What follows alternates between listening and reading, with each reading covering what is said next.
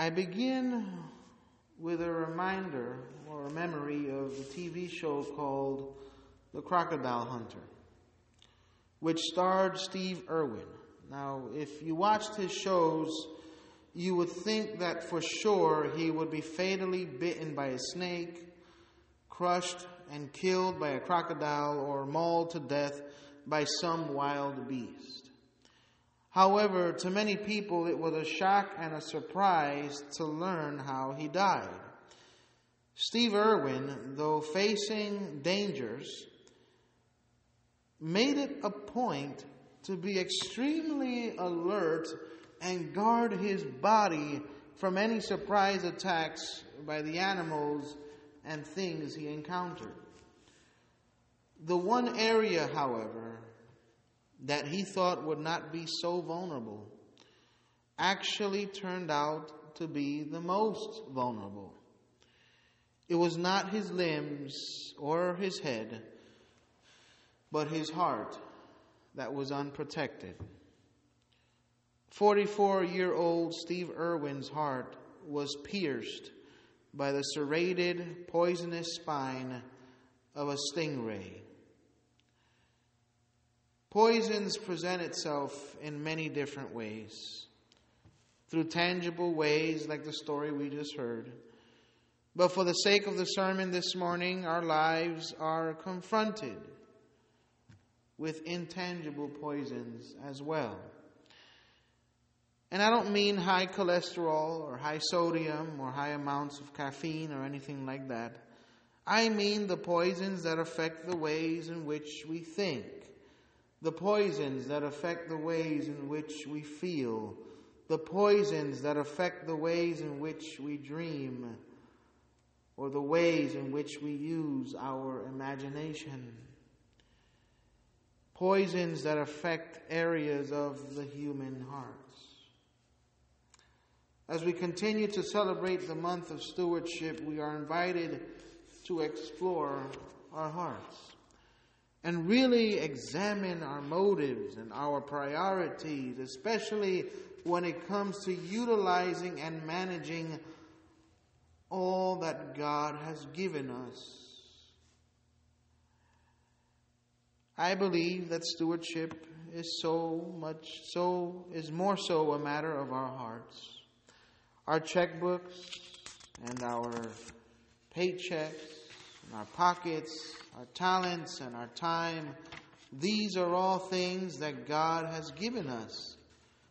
But it's our hearts that determine what we're going to do with the things that God has given us. The proverb this morning, the one that we just read earlier, tells us that above all else, this is the NIV version, above all else, guard your hearts, for everything you do flows from it. Now, there's a lot of virtuous teachings packed in this one verse of Scripture.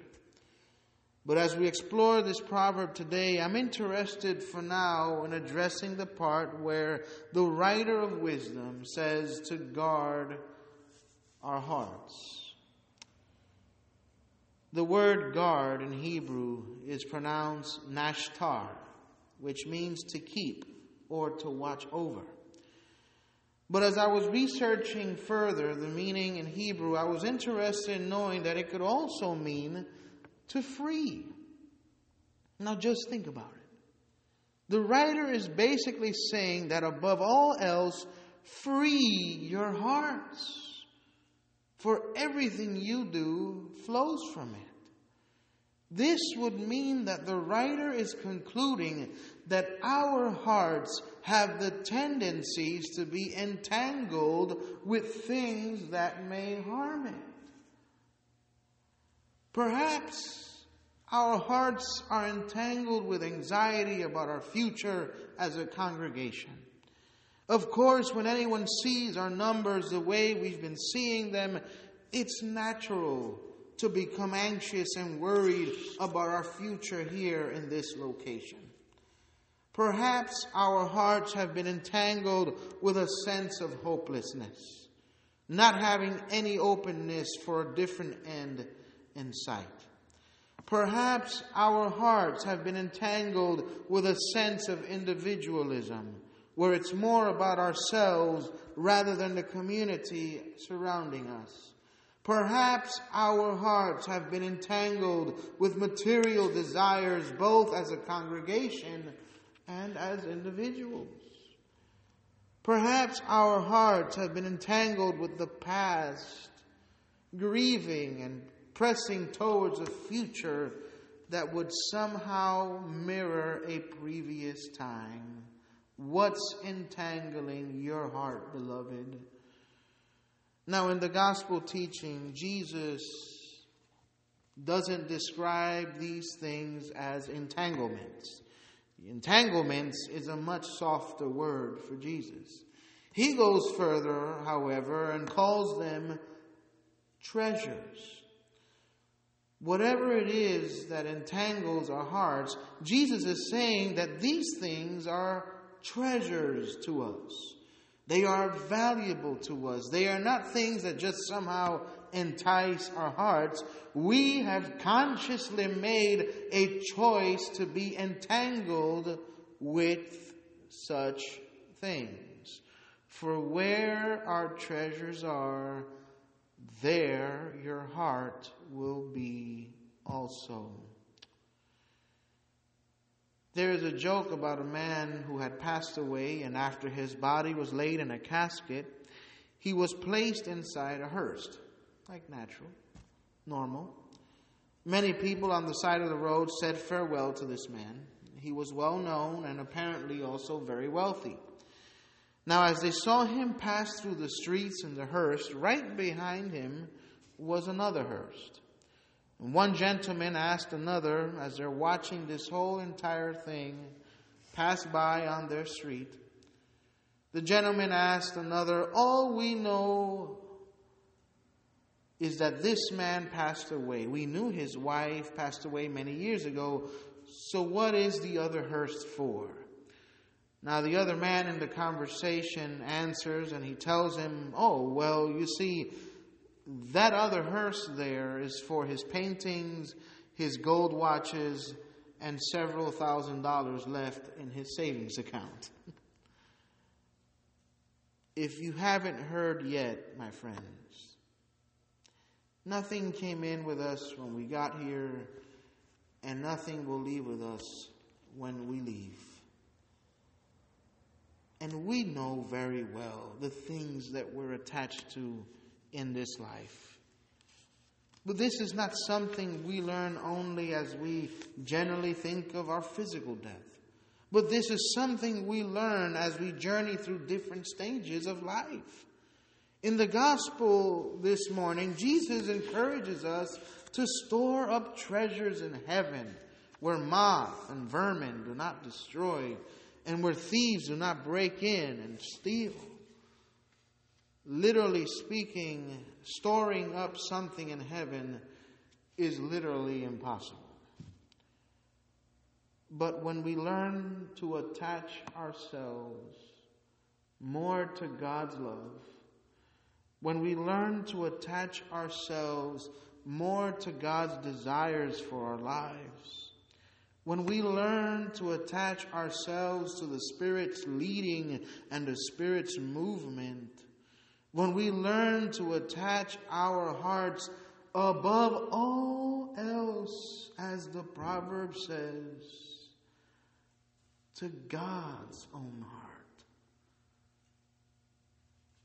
our hearts then discover a home founded by a hope that is unbreakable and incorruptible.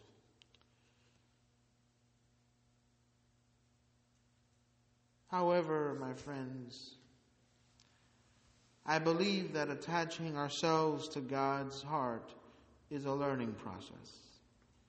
That's why I said when we learn to attach ourselves, and so forth and so on. It's not easy to detach ourselves from the entanglements we truly find ourselves treasuring.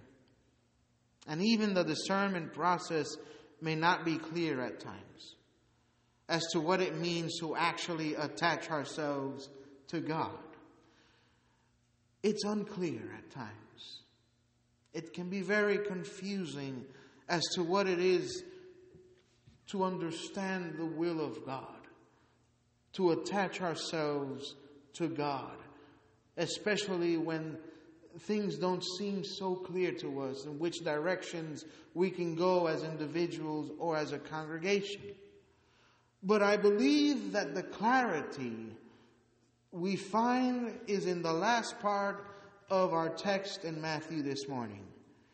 You cannot serve both God and money.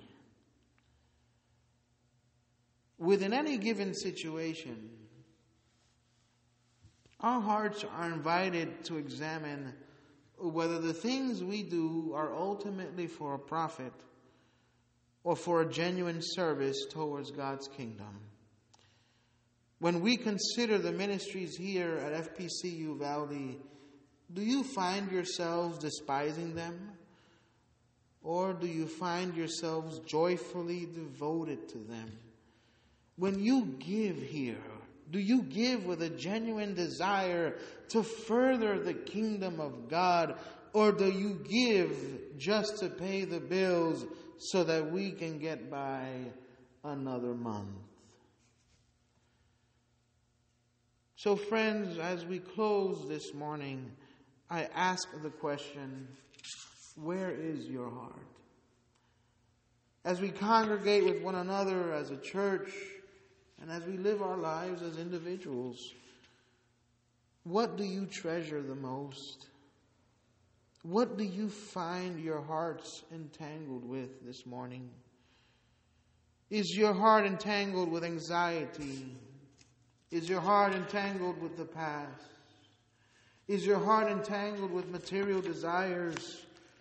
Or is your heart entangled with individual dreams more so than communal aspirations? There are so many poisons that seek to take us away from the things that God desires for us to have. And God desires that we have a heart fully devoted to God's kingdom. Where is your heart today?